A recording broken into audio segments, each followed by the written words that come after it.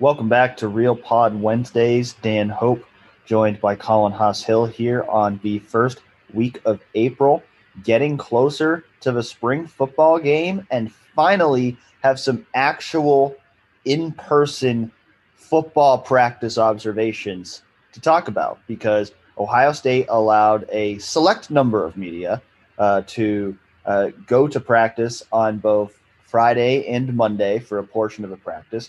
Colin was not there, but I was. So I've tried to fill Colin in on what I saw, and he can ask me questions about what I saw, and I can talk about what I saw.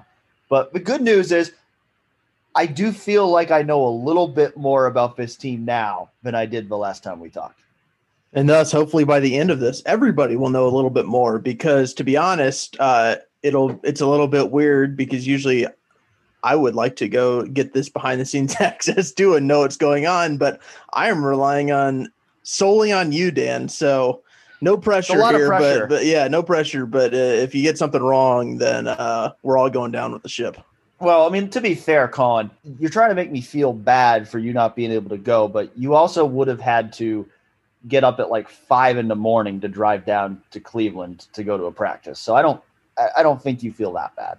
No, I the Cleveland to Columbus drive, not terrible generally, arguably terrible when you're leaving at 5 a.m. So, of course, you go to a spring practice in the year 2021. The first thing your eyes are going to go to are the quarterbacks. And you guys have been asking about the quarterback battle, so I figure that's where we should start. And, obviously I want to preface all this by saying it's 2 practices. Probably saw each of them throw about 10 to 15 passes, so it's not as if I've got some grand conclusions to draw about the quarterback battle at this point. But I'll say this. I mean, for one, the 2 practices that I've been there, CJ Stroud has been the first guy in the rotation every time. So we went into this spring thinking CJ Stroud was probably the front runner in this race. From what I have seen, there has been nothing to change my mind on that. Doesn't mean the race is over. I think it's far from over. But from what, it looks like at practice, it does look like he's the guy who's getting the first opportunity to win this job. In watching him throw the ball, and watching the other guys throw the ball, I mean, they all have talent. You can see that. But CJ does look to be a little bit ahead here of where the other guys are, just in terms of, how he's throwing the ball and how, he's making plays when he's in there. It does feel like he's the man to beat in this competition. I thought, Kyle McCord, watching him, I think he's impressive as well, especially when you consider that, the guy has been in 9 spring practices at this point. I mean, watching him, you can definitely see the arm talent, the ability to zip the ball that he's got. And so I'm very intrigued to see how things play out, especially as we go into next week and we get to watch these guys in the shoe at the spring game. But, nothing has changed. I would say this, watching those 2 practices, I came out of it not feeling differently about how I thought I might feel about it watching those practices, where the idea that the job might be CJ Stroud's to lose, not in the sense that I think they've given him the job, just in the fact that I do think he's the guy who's established himself a little bit ahead of the others. And I think that if he has the rest of a spring and the kind of preseason camp that they think he can have, that there's a very good chance he will be the starter come September 2 at Minnesota. And that probably shouldn't come as a surprise. I mean, it feels like it's just something that has been building for a while. I mean, if you think back to last fall, like if we're going to talk about like who's taking second team reps first, it was typically CJ Stroud, or who's going to enter a game when Justin Fields is dinged up, it was CJ Stroud. So I think it does make sense coming into the spring that it stayed that way, and I do think it would have been telling if it wasn't. And it's so dumb when we're looking at, the way that people take turns in practice, but there are only 15 spring practices. Like there's only so much that you can learn from them. And like that, these actually, they might seem minimal, but it does matter. And I think a lot of times if you were to look back over the years at who's who's repping first at positions. I just think over the years you would see, I don't want to say always, but like a vast majority of the time, the guys who are taking those first reps end up as the starters. That's not to say that CJ Stroud is going to definitely be the starter, but we probably shouldn't be surprised by anything we've seen because it's sort of a continuation of what we saw last fall. Well, I laughed, and I don't mean this to call out. I'm not sure who it was, but I did see one of the comments on one of my posts theorizing that, maybe the order was just set by the alphabetical order of their first names. I can promise you that's not how the order is being set. I promise you there's a It's all intentional. It's all intentional. It's all intentional. And because here's the thing, like Colin said, there's only 15 spring practices. And I think especially when you factor in what happened last year with there only being free spring practices, with not having a full off season, Ryan Day talks all the time about how they lost time and how he thinks that's having a real effect on where this team is at right now. They don't have time to mess around. Like they don't have, like, I think that's the thing that's like, there's a fine line there where like we talk about experimentation and we talk about all that, but the truth is they don't have that much time to experiment. They don't have that much time to just try stuff. I mean, it is important to make sure that all of these practices are building up toward September. And so if guys are repping, with the first team consistently, that means something. And at the same time, if guys aren't repping with the first team consistently, that also means something. So, I did get the sense watching practice that they are trying to keep the reps between these guys as equally as possible. It was very, like, for example, they did a red zone passing drill on Monday, and, CJ went for free throws, then Jack went for free throws, then Kyle went for free. When they were out doing, team drills outside, it was, one guy would throw, then another guy would throw, then another guy would throw. And it does seem like they're trying to keep the amount of throws between those three as equally as possible. And, unfortunately, if you're one of the other quarterbacks on the team, one of the walk-on quarterbacks, those guys aren't even getting any reps right now because they're just all focused on, those free scholarship guys who are competing for the job, trying to get each of those guys as many reps as possible to develop and evaluate them. So if we want to just look in real quick to what you've seen of CJ Stroud, like what impressed you most? Was it the way he carried himself? Was it a couple of his passes that stood out the most? Just on the field, seeing firsthand CJ Stroud reps for the first time in what feels like forever. What sort of stood out to you? Yeah, I mean, he throws a nice ball. I mean, he really does. I mean, there was one that I tweeted out on Monday that, if you haven't seen it, it's on the website as well. Him throwing a pass to Marvin Harrison Jr. in the back of the end zone. And, you just see, a real nice release. He's got real good mechanics for a young quarterback. He's got really good velocity on his throws, and he's accurate, and those are the things that are really important that obviously as a quarterback you have to be able to do. And again, I think all three of these guys have the ability to do that. I mean, I think they're all gifted passers, so it's not necessarily a matter of one guy having more arm talent than the other. But watching CJ, you can see the tools are there for him to be a great Ohio State quarterback. Now, whether he actually will be, again, you cannot evaluate that off of 10 throws in a practice. I mean, we haven't even seen a full practice yet. So, the spring game will be the next opportunity for us to see how he looks. And again, even that, you don't want to read too much into that, but at least that will be okay inside the stadium in an even more competitive environment, see how he does there. And then we can kind of evaluate how he does there. But, I think the tools are there. You can see why he was a guy who was a highly touted recruit. Now it's just a matter of continuing to develop that. Can he get to a point by September where they really feel confident handing him the keys to the car?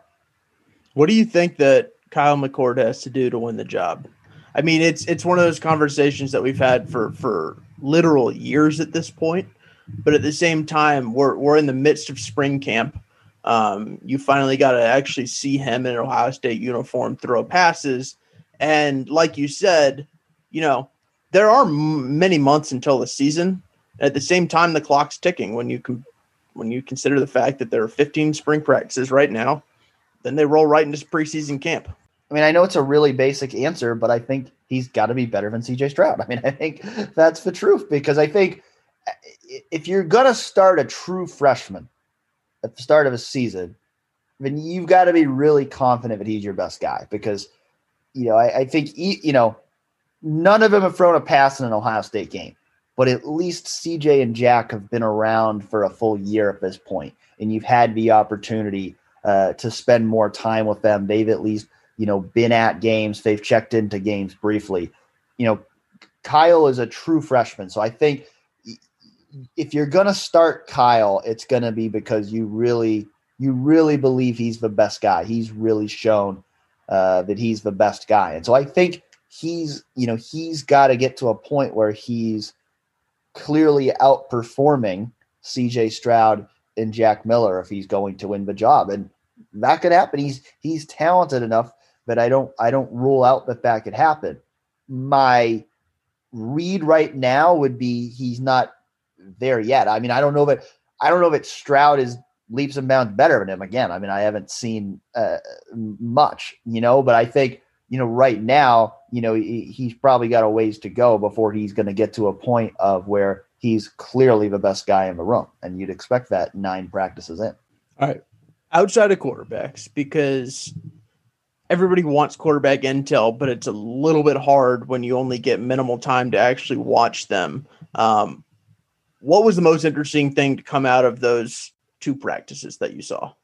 Well, especially Monday, because, I'll be honest, there really wasn't much interesting that came out of Friday's practice because we only got to watch 2 periods. On Monday, we got to watch 6 periods, which meant we actually got to see some real football. And to me, by far the most interesting thing that came out of it was just seeing how they were aligning the defense, because for basically the whole time we were there on Monday, they did not have 3 traditional linebackers on the field. They were lining up in what was basically a 4-2-5, where they had, 2 traditional linebackers, the 2, the Will and the Mike, the 2 inside linebackers.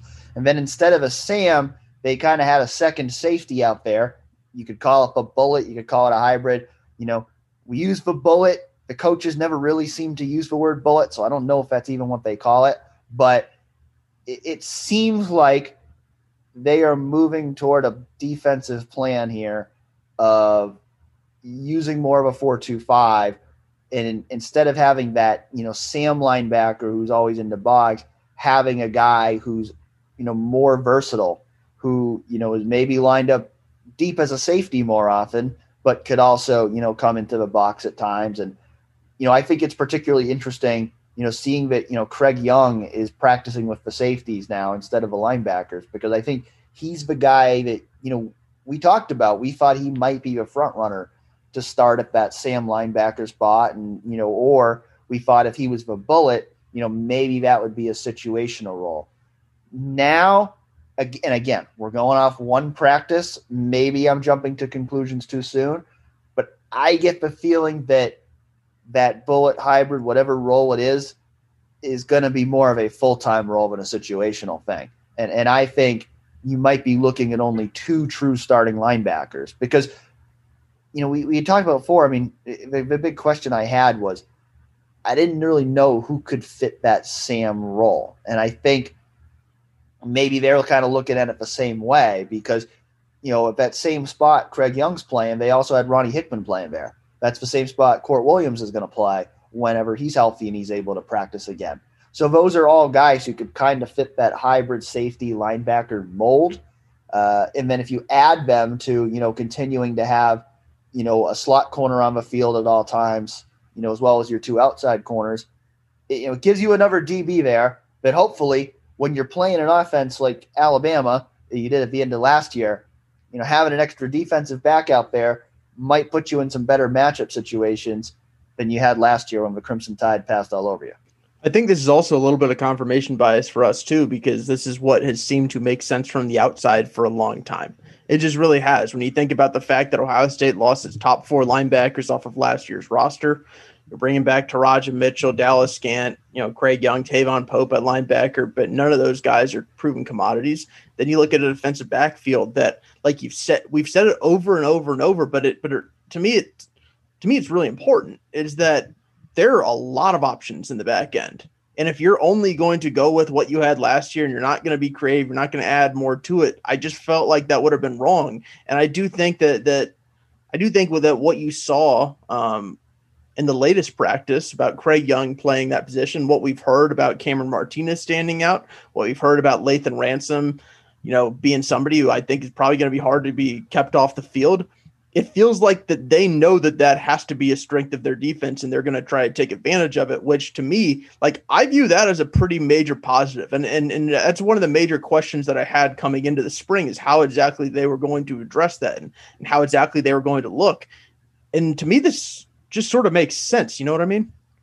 Yeah, I think there's a lot of intriguing guys, particularly at those inside defensive back kind of spots right now, between the guys you mentioned, Lathan Ransom, Ronnie Hickman, Cameron Martinez. Like those are guys who seem to have a buzz about them right now. Like I know one of the questions we were asked this week was about who is impressing among the young DBs, and like those are the three guys right now that seem to have some momentum. Like those are guys that they want to get on the field in bigger roles this year. And so I think this idea of adding another versatile DB on the field, in addition to that slot corner, whether it's Lathan Ransom, Marcus Williamson, Cameron Martinez, who can also be kind of a versatile guy who's playing different roles. I think having two guys like that, on both sides of the field, I think that can be, really valuable, and I also think it helps,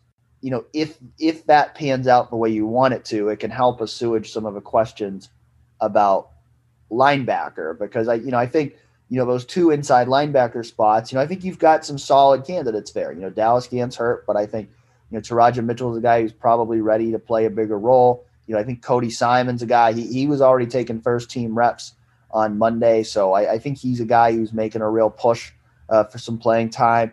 Tommy Eichenberg, there's been good things coming out about him as well. Kayvon Pope's another veteran guy, so I think they've got some options there at those two spots. My big question always with those spots has been, I don't know if they have that Pete Werner kind of guy. I don't know if they have that kind of guy with that kind of versatility that Pete Werner had. And I think Craig Young might be that guy, but I think he's a different kind of player. And from what it sounds like from talking to Ryan Day on Monday, they feel good about this role that he's working in now, where he is playing more as a safety than as a linebacker. So do you remember in 2019 preseason, that was when Greg Madison had come in and they were talking about the bullet being a thing, and Brendan White was playing there. I think Kayvon Pope had got some reps there. Pete Werner, essentially was the bullet that year. That was one of those weird periods where we couldn't exactly tell if they were treating them as defensive backs or linebackers. Do you think that, at least from what we've heard and seen recently, that they view that kind of position as more of a defensive back, or is it more of a hybrid role? And I ask that because, I do think that the role that Craig Young will play is probably a little bit similar to the role that Pete Werner had in 2019 as the strong side linebacker who did a lot of safety stuff. But at the same time as I say that, Pete Werner was in the linebacker room largely that year. And it does feel like, at least based on what you've said about practice, that Craig Young's spending more time with the safeties. Yep. That's where I'm at, where I think they are viewing it as more of a defensive back. And I do think there could be some definite similarities between whatever that role is and what Pete Werner did in 2019, because, Pete did play a lot of safety. He was a defensive back at times. And I think part of it too just might be the new structure of the staff, because they don't have, Greg Madison was coaching the Sams the last 2 years. Now Al Washington is the only linebackers coach. So, these guys, they're working with Matt Barnes, and Matt Barnes seems to be heavily involved in that position. So some of it could just be kind of, how the responsibilities are shifting on the staff in terms of, not having a guy who's dedicated to just coaching that one position, but, kind of having him, flow into a different position group. But I do think they're viewing it more as a defensive back position. And, the reason I say that is because Craig Young is one of those guys, but the other guys that they've named as guys at that spot are guys that they've talked about as safeties and have not talked about as linebackers. So I do think they're looking for it to be a primarily defensive back position. I think they've, recruited that way too. I mean, Jalen Johnson's another guy coming in this year who I think probably projects to that spot. So, I think they've recruited that way to be more defensive back heavy than linebacker heavy. And now, granted, I mean, I think we've seen it the past 2 years, and I think we see it again, and where this is going to be kind of a year-to-year thing, and it could change every year just based on personnel. When Deshaun McCullough and Gabe Powers arrive next year, those are guys who might be more traditional Sams, and maybe they go back to that in a year or two. But I think for the personnel they have right now, the idea of playing more defensive backs than linebackers makes a lot of sense. I know, Craig Young right now is listed at 6'3", 228. Does he look like a linebacker or look like a safety?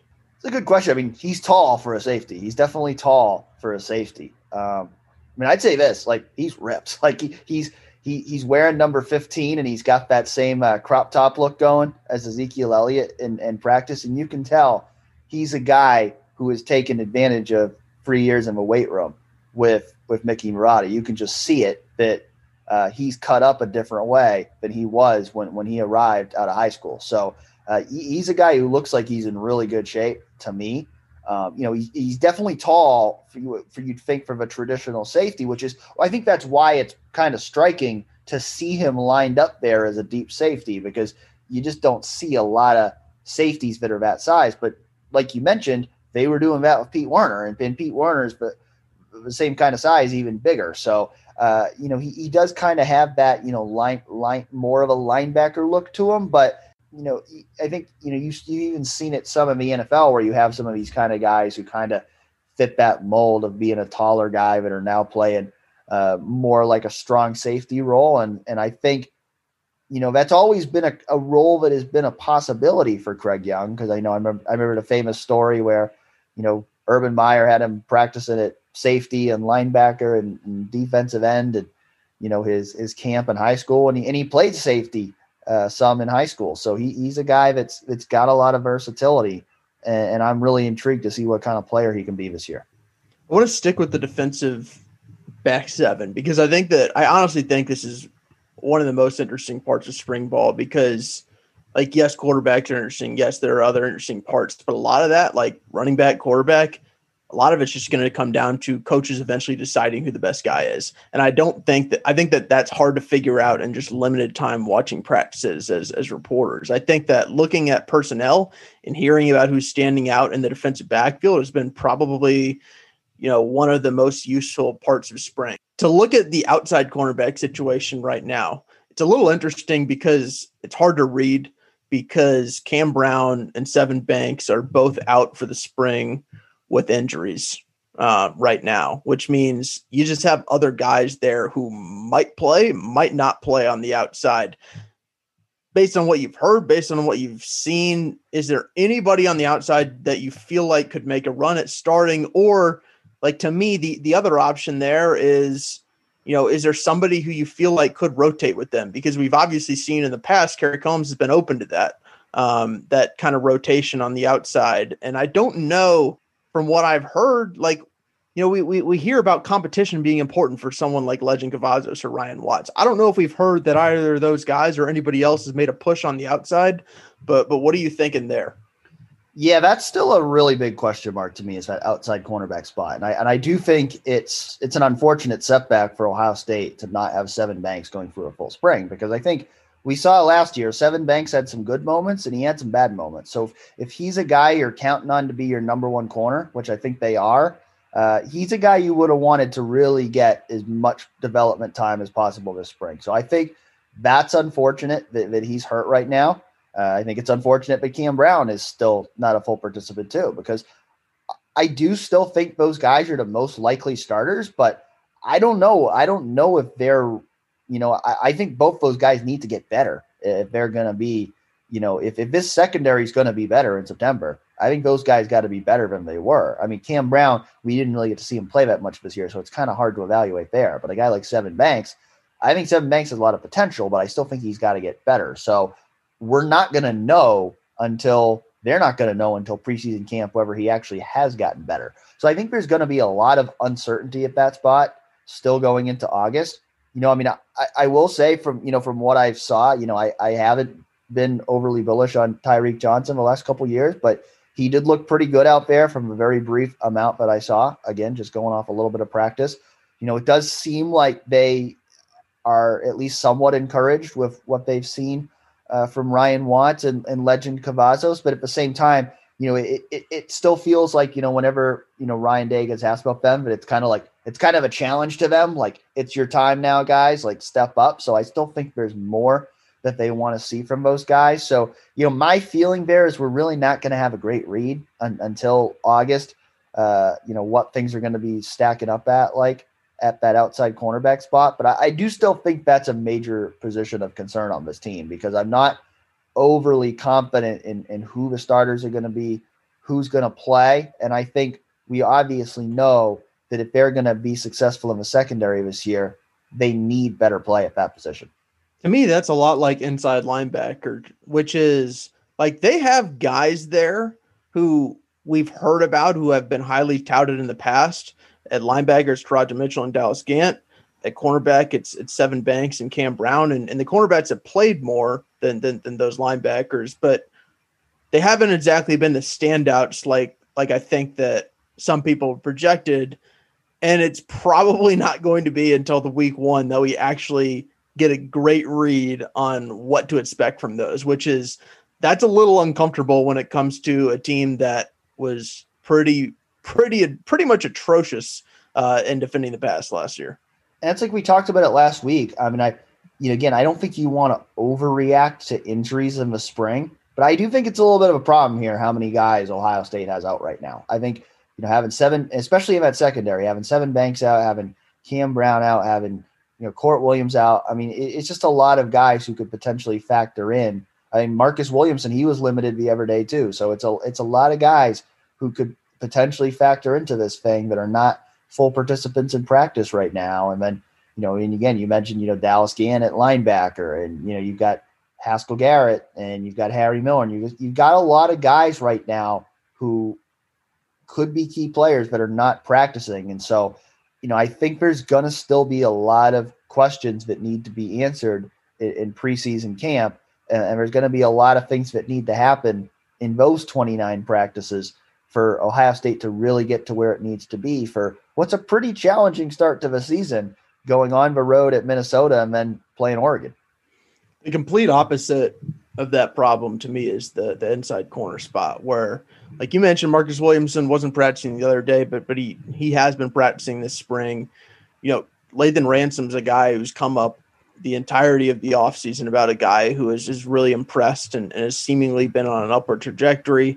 And then Cam Martinez, Matt Barnes said, is one of the most improved players on the team.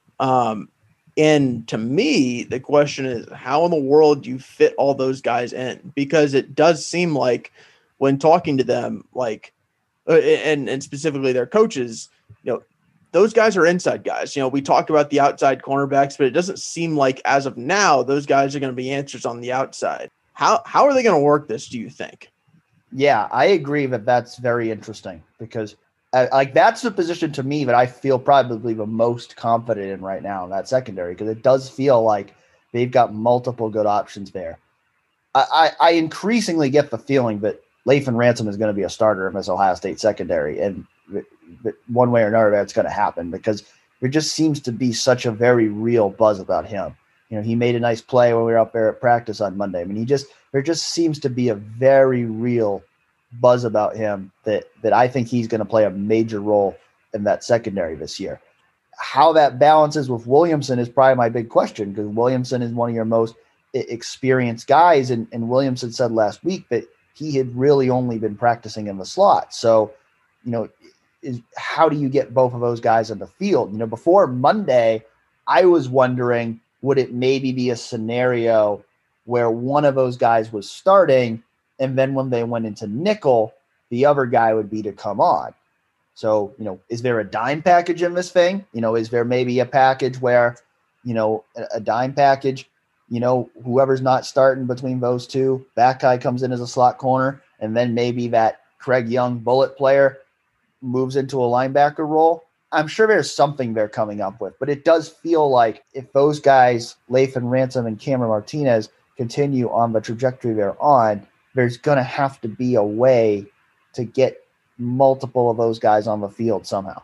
Yeah, I think, that one's a hard one to figure out right now. One of the answers could be to configure the defense where you have Marcus Williamson more playing cornerback in the lot and Lathan Ransom essentially playing as a second safety.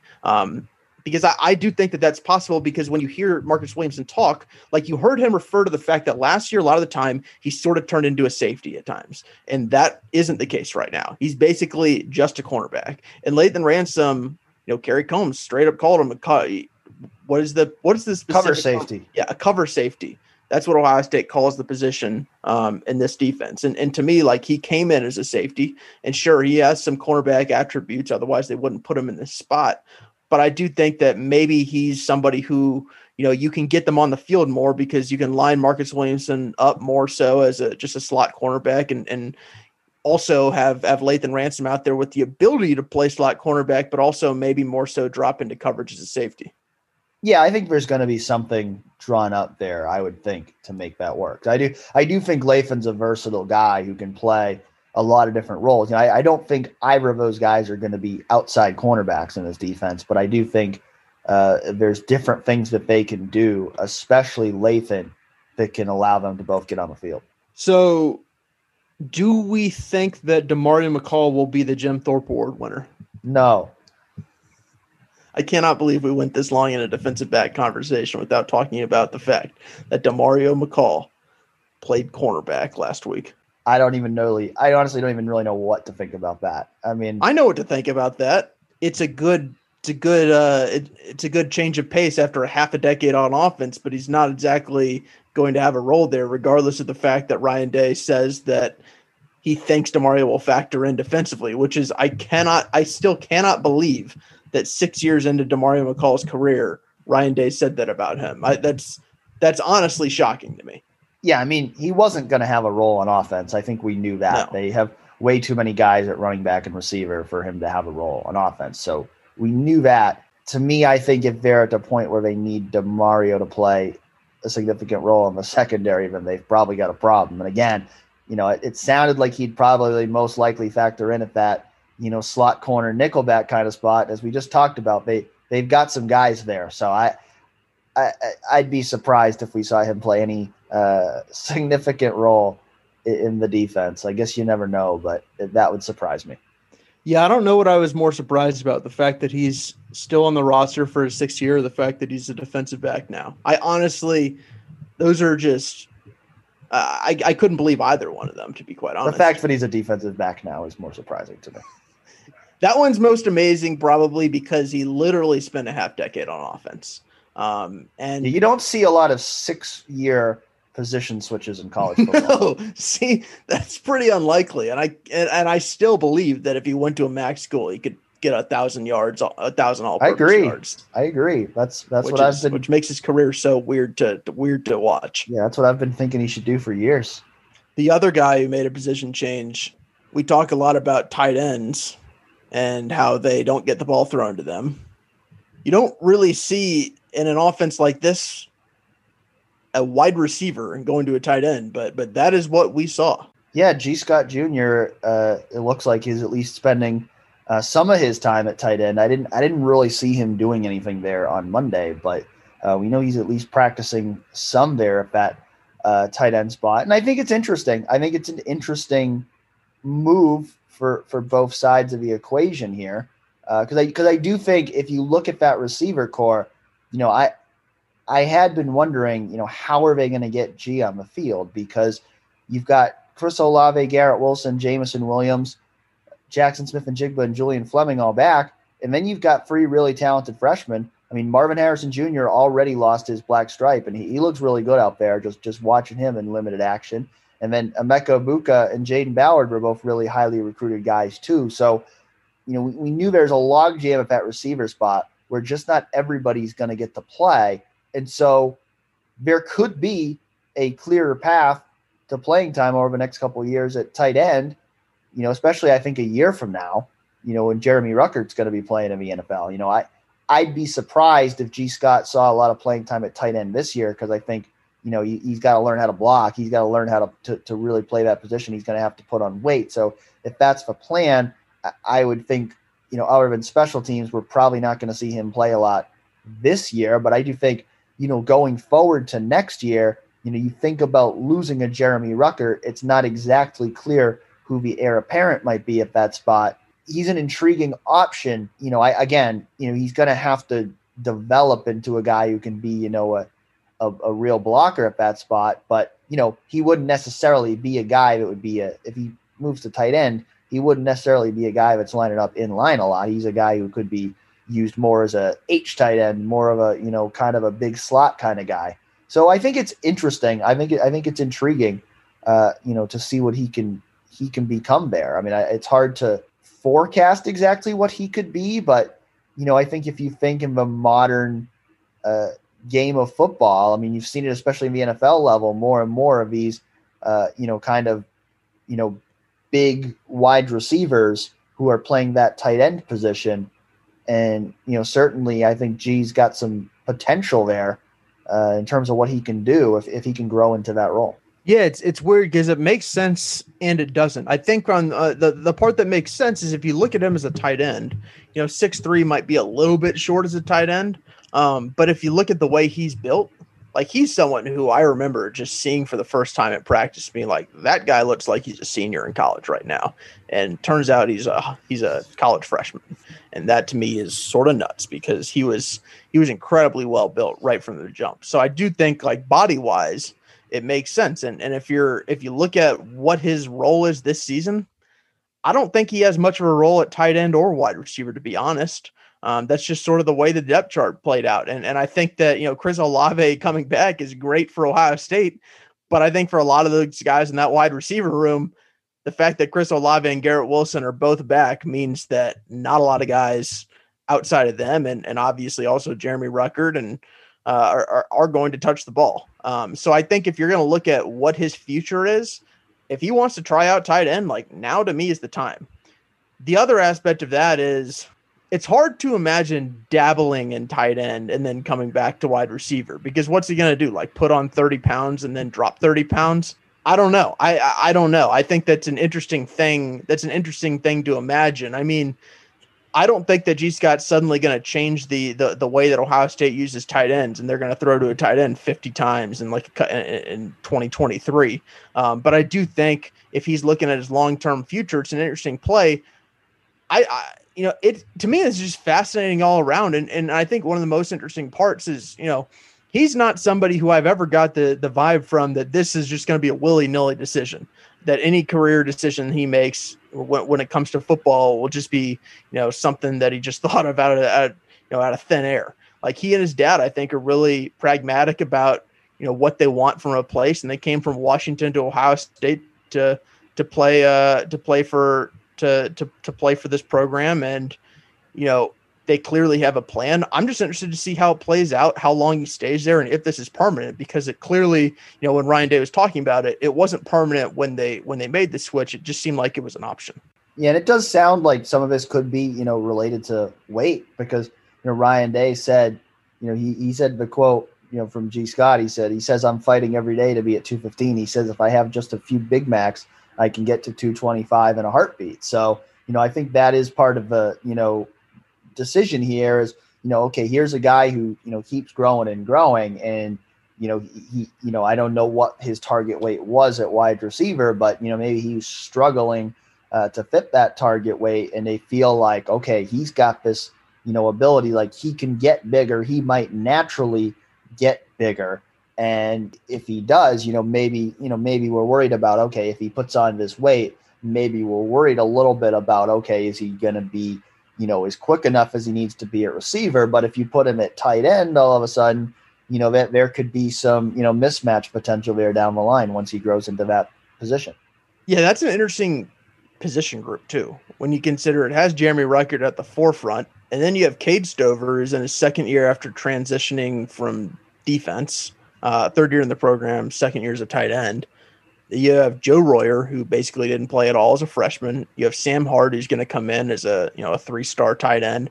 You have a couple walk-ons and Mitch Rossi and Corey Rao, and then maybe G. Scott. So if you're looking on the depth chart, like compared to wide receiver, much less competition there, and also for Ohio State, like probably a greater need of him there. So this is just one of those things where I think it's a little bit hard to predict how this one will play out. But you can't look at that and say it's not intriguing, because, with an athlete like that going to tight end, it gets the imagination running, even at a place where we've seen for how many decades now talk about throwing to a tight end and it not happening. Yeah, and like I said, I think if that's a move, if he's making that move to tight end, it's going to be more of a move toward the future. I mean, kind of like we saw with Cade Stover last year, of him making that move to tight end. He wasn't going to play a lot last year because he had to learn that position. Now, maybe Cade Stover's the number 2 guy at that tight end spot. I think again, it's going to be similar. This would need to be a big developmental year for him to then potentially set him up to play a much bigger role next year when Jeremy Ruckert's going to be in the NFL. I want to ask this question because I actually haven't seen, I don't know how much you wrote about it. I don't think a lot of people have written about it. Who sort of stood out at running back to you in practice? Did you get a glimpse at that at all? Yeah, it's kind of hard to tell because they weren't doing full tackle when I was at practice. So I always kind of hard to evaluate running backs when they're not really doing, full tackling, just because, you're not getting to see how guys break tackles. But, I did notice it didn't seem like Master Teague was taking a ton of actual reps in practice. So I did notice that Mayan Williams was getting a lot of reps with the first team. Marcus Crowley looks like a guy who's healthy right now, just looking at him, he looks like he's quicker. He looks like he's cutting better, as he had said a few weeks ago. And then you just look at TreVeyon Henderson, you can definitely see the potential there. You can see that agility, that burst that he has, you can kind of see some of that J.K. Dobbins there in him, just watching him. You can see those traits are there. It's so early. We haven't really had a chance to see him play to really know where he's at in terms of his trajectory to play for September. I know he's one of the guys that everybody asked about. And it's what kind of reps is he getting? I mean, right now it looks like he's repping at the back, him and Evan Pryor, because they're freshmen, and that's probably just the way they're going to do it for this spring. That they're going to give the veterans more of a first team reps. But I don't know if that really means a ton there at running back. I think there's going to be opportunities as we go into preseason camp for those guys to climb the depth chart. But at least right now, I don't see it as it's. He's clearly the top guy right now. I think they're still kind of working their way through that process. That's not a surprise. I think that's one of those positions that I think coming out of spring, you probably want to have an idea about who your quarterback is going to be. Coming out of spring with the amount of talent that's in the running back room, if you want to play it till preseason, if you want to wait to see how the next few months progress, to me, my perspective, that's totally fine. Yeah, I don't think it's really necessary for them to know exactly what their pecking order is going to be at that position in April. Because I think, to me, I look at that position, I think they're going to have good options either way. Obviously, you want to get to a point in the season where you're playing your best options. But, I don't look at that and go, well, if you pick the wrong guy to be your number 2 running back against Minnesota, you're going to lose the game. I look at it more in terms of your long-term potential over the course of a season, and maybe a guy like a TreVeyon Henderson, he's a guy whose role could potentially grow over the course of a freshman season as he develops more time. I don't know that rotation needs to be set in stone when the season begins. One other guy from interviews I'll bring up, Taron Vincent. Ryan Day went out of his way on Monday to bring up the fact that Taron Vincent has had an awesome offseason that began with winter workouts and Mick Marotti and continued into the fact that, this spring he's really stood out, and he thinks that Taron could have a breakout season. What do you think that would mean to this defense to, at 3 technique, have Haskell Garrett, who's a returning All-American, and then Teron Vincent essentially backing him up. And the way that Ryan Day is talking about him, like, makes you go back to like 2 years ago and think about the hype that Teron Vincent used to have and sort of wonder, now healthy, is this the kind of guy who can also eventually be an All-American himself?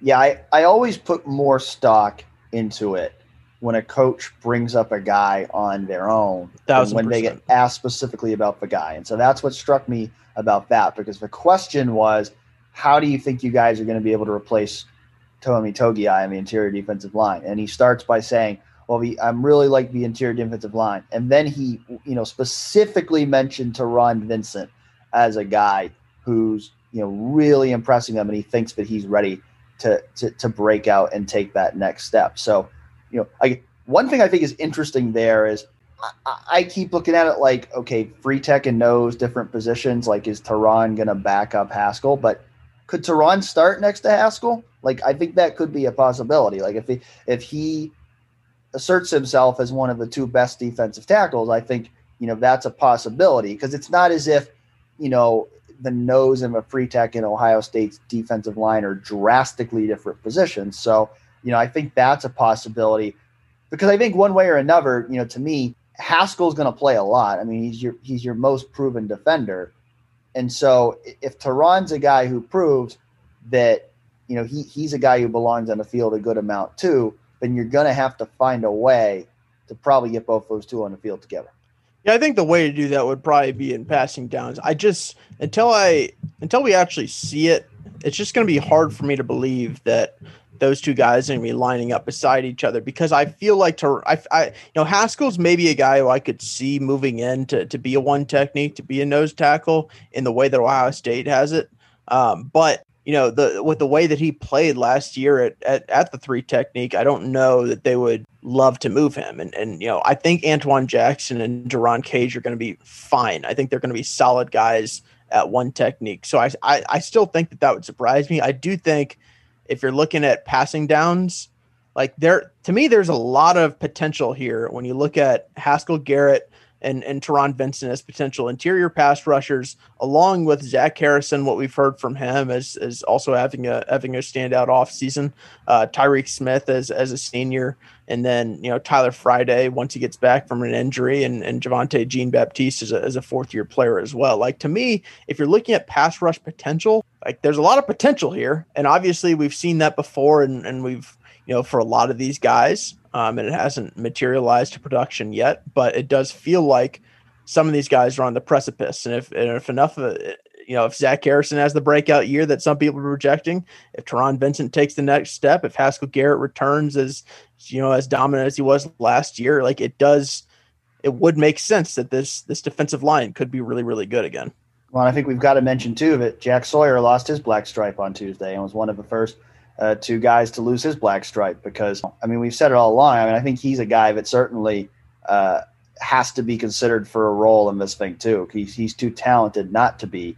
And I'm really intrigued to see, what kind of role can they come up with him, because they have a lot of depth at defensive end. Ryan Day mentioned the other day that Noah Potter had been playing inside, which I think speaks to the depth that they have at defensive end, that they're moving him inside. But, we expect Zach Harrison, Tyreek Smith, Tyler Friday to probably lead the way. Javonte Jean-Baptiste in that mix as well. But if Jack Sawyer's coming along well this spring, you have to think there's going to be some role for him this fall. Anything else that has stood out to you in interviews or practice that you wanted to bring up, or you want to get to questions? Nothing major. I think we pretty much covered it. I think we only have a couple questions here that we didn't actually talk about. Which one you want to hit first? Well, we were asked if fans can come to the spring game, and the reality is I don't know yet. I mean, I know that Ohio State is having weekly meetings with Columbus Public Health to kind of figure these things out. So I would think they're going to finalize a plan at some point this week. I don't know that for sure, but I would think, with the game being next week, that probably by the end of this week, they are going to finalize their plan for how many people they can have at the spring game. I mean, I do know there's to. I mean, it would be nuts for them not to. there's gonna be some fans at the spring game, because I do know Bill Landis reported last week that they had sent out a raffle to people, to Wexner Medical Center faculty and staff, and also College of Medicine students to enter for free spring game tickets. And that goes in line with what Gene Smith had said in February, I believe, about wanting to find a way to distribute tickets to people who had been on the front lines during the COVID-19 pandemic. So there's going to be at least some fans at this game. I don't know in terms of if and what amount of tickets are going to be available to the general public. If they were going to do that, I would have to think they're going to come out and say something about it this week. But as of this moment, Tuesday afternoon that we're recording, Ohio State has continued to say that spring game attendance is to be determined. Who do you think is going to be the spring game MVP this year? Oh, man. Spring game MVP. I'm sure we'll talk about it next week. Yeah, I was thinking next week we would. I want a random guy who you think's just going to have a good spring game. I feel like you're on Marvin Harrison Jr. I was about to say Marvin Harrison Jr. How did you know I was going to say Marvin Harrison Jr.? Because I feel like you're on his island right now. Yeah, I was legitimately about to say Marvin Harrison Jr. as you spoke. So you're setting up some. I'm going to go. Marvin Harrison. I'm going to go with that. Yeah, I think Marvin Harrison Jr. is making a push. I mean, I know that receiver rotation is going to be tough to break into this year, but I think Marvin Harrison Jr. is making a push. I think he's making a case to get some playing time in that receiver position this year. I'll go Cam Martinez. I don't know why, but I've been on Cam Martinez Island for a while now. So if you're going to go for the random, 4-star guy who's in his second year, who's like third string on the depth chart, that's usually the guy who's going to be the spring game MVP. Yes. Yeah, it is usually somebody who's not an established starter because, typically Chris Olave or Garrett Wilson is not going to play a ton of snaps of a spring game. They're going to try to get those young guys more run. Any other questions? We were asked about, the early enrollees who has stood out. I mean, as we just mentioned, Jack Sawyer and Marvin Harrison are the first two guys to lose their black stripes. So, those are probably the most obvious answers at this point. I don't know if there's really anyone else that really stood out to me just, watching the practice. I think it's still, so early for those guys that, we're going to kind of have to see. But I know our eyes are going to be on a lot of them when we're watching the spring game next week too. I know that Marvin Harrison Jr. and Jack Sawyer are, they're guys whose names have come up. Like, it's not like they just got their black stripe removed and we hadn't heard a thing about them. Marvin Harrison's the kind of guy who, if I remember correctly, like Ryan Day brought him up unprompted as a guy who showed up on campus and was like, whoa, that guy's a little bit bigger than I realized he was. And Jack Sawyer's Jack Sawyer. Like we've known this was coming for years now. So this is the least surprising thing in the world. The other guy who I'm interested to see, and obviously I think it's hard to really figure this out in the spring, but the way TreVeyon Henderson talks, I just want to see if his game backs it up. Because he's somebody who's coming in with more hype than just about anybody, including Jack Sawyer. I mean, I think people's eyes when they look to the spring game will be looking at the quarterbacks first and maybe TreVeyon Henderson second. And that's a guy right there. All he needs to do is make one big play in the spring game, and that hype train is going to be rolling full speed into September. Yep, and it's already rolling. So that'll be quite a boost if it happens. Are there any other parting thoughts, things we think that you want to hit on this episode, Colin? I think we hit on a lot of them. I think, this has been an interesting spring. I'm glad that, you actually got a chance to go and see what Ohio State's been up to in practice, because without that, we would probably be lost in the wilderness right now. But it feels like things are heading in the right direction if we're talking about their defensive backfield. The quarterback position is basically exactly where we thought. I think the injuries in spring are not great, but we're also not seeing guys, who are injured, who are key pieces who we expect out in the fall. So in terms of Ohio State football, nothing too unexpected, nothing too concerning, which, to be honest, if that's what you're coming out of spring with, like, that's a positive in and of itself. Well, we're going to have plenty more to talk about here the next couple weeks, because Ohio State's spring football game is next 2 Saturdays from now, April 17. We're going to also have interviews, I know, with at least the offensive lineman and defensive lineman coming up here this week. So I'm sure we'll gather more intel from that, and we'll talk about all of that as well as look ahead to that spring game in Michoud next week. So thanks again for listening in, and we'll talk to you soon.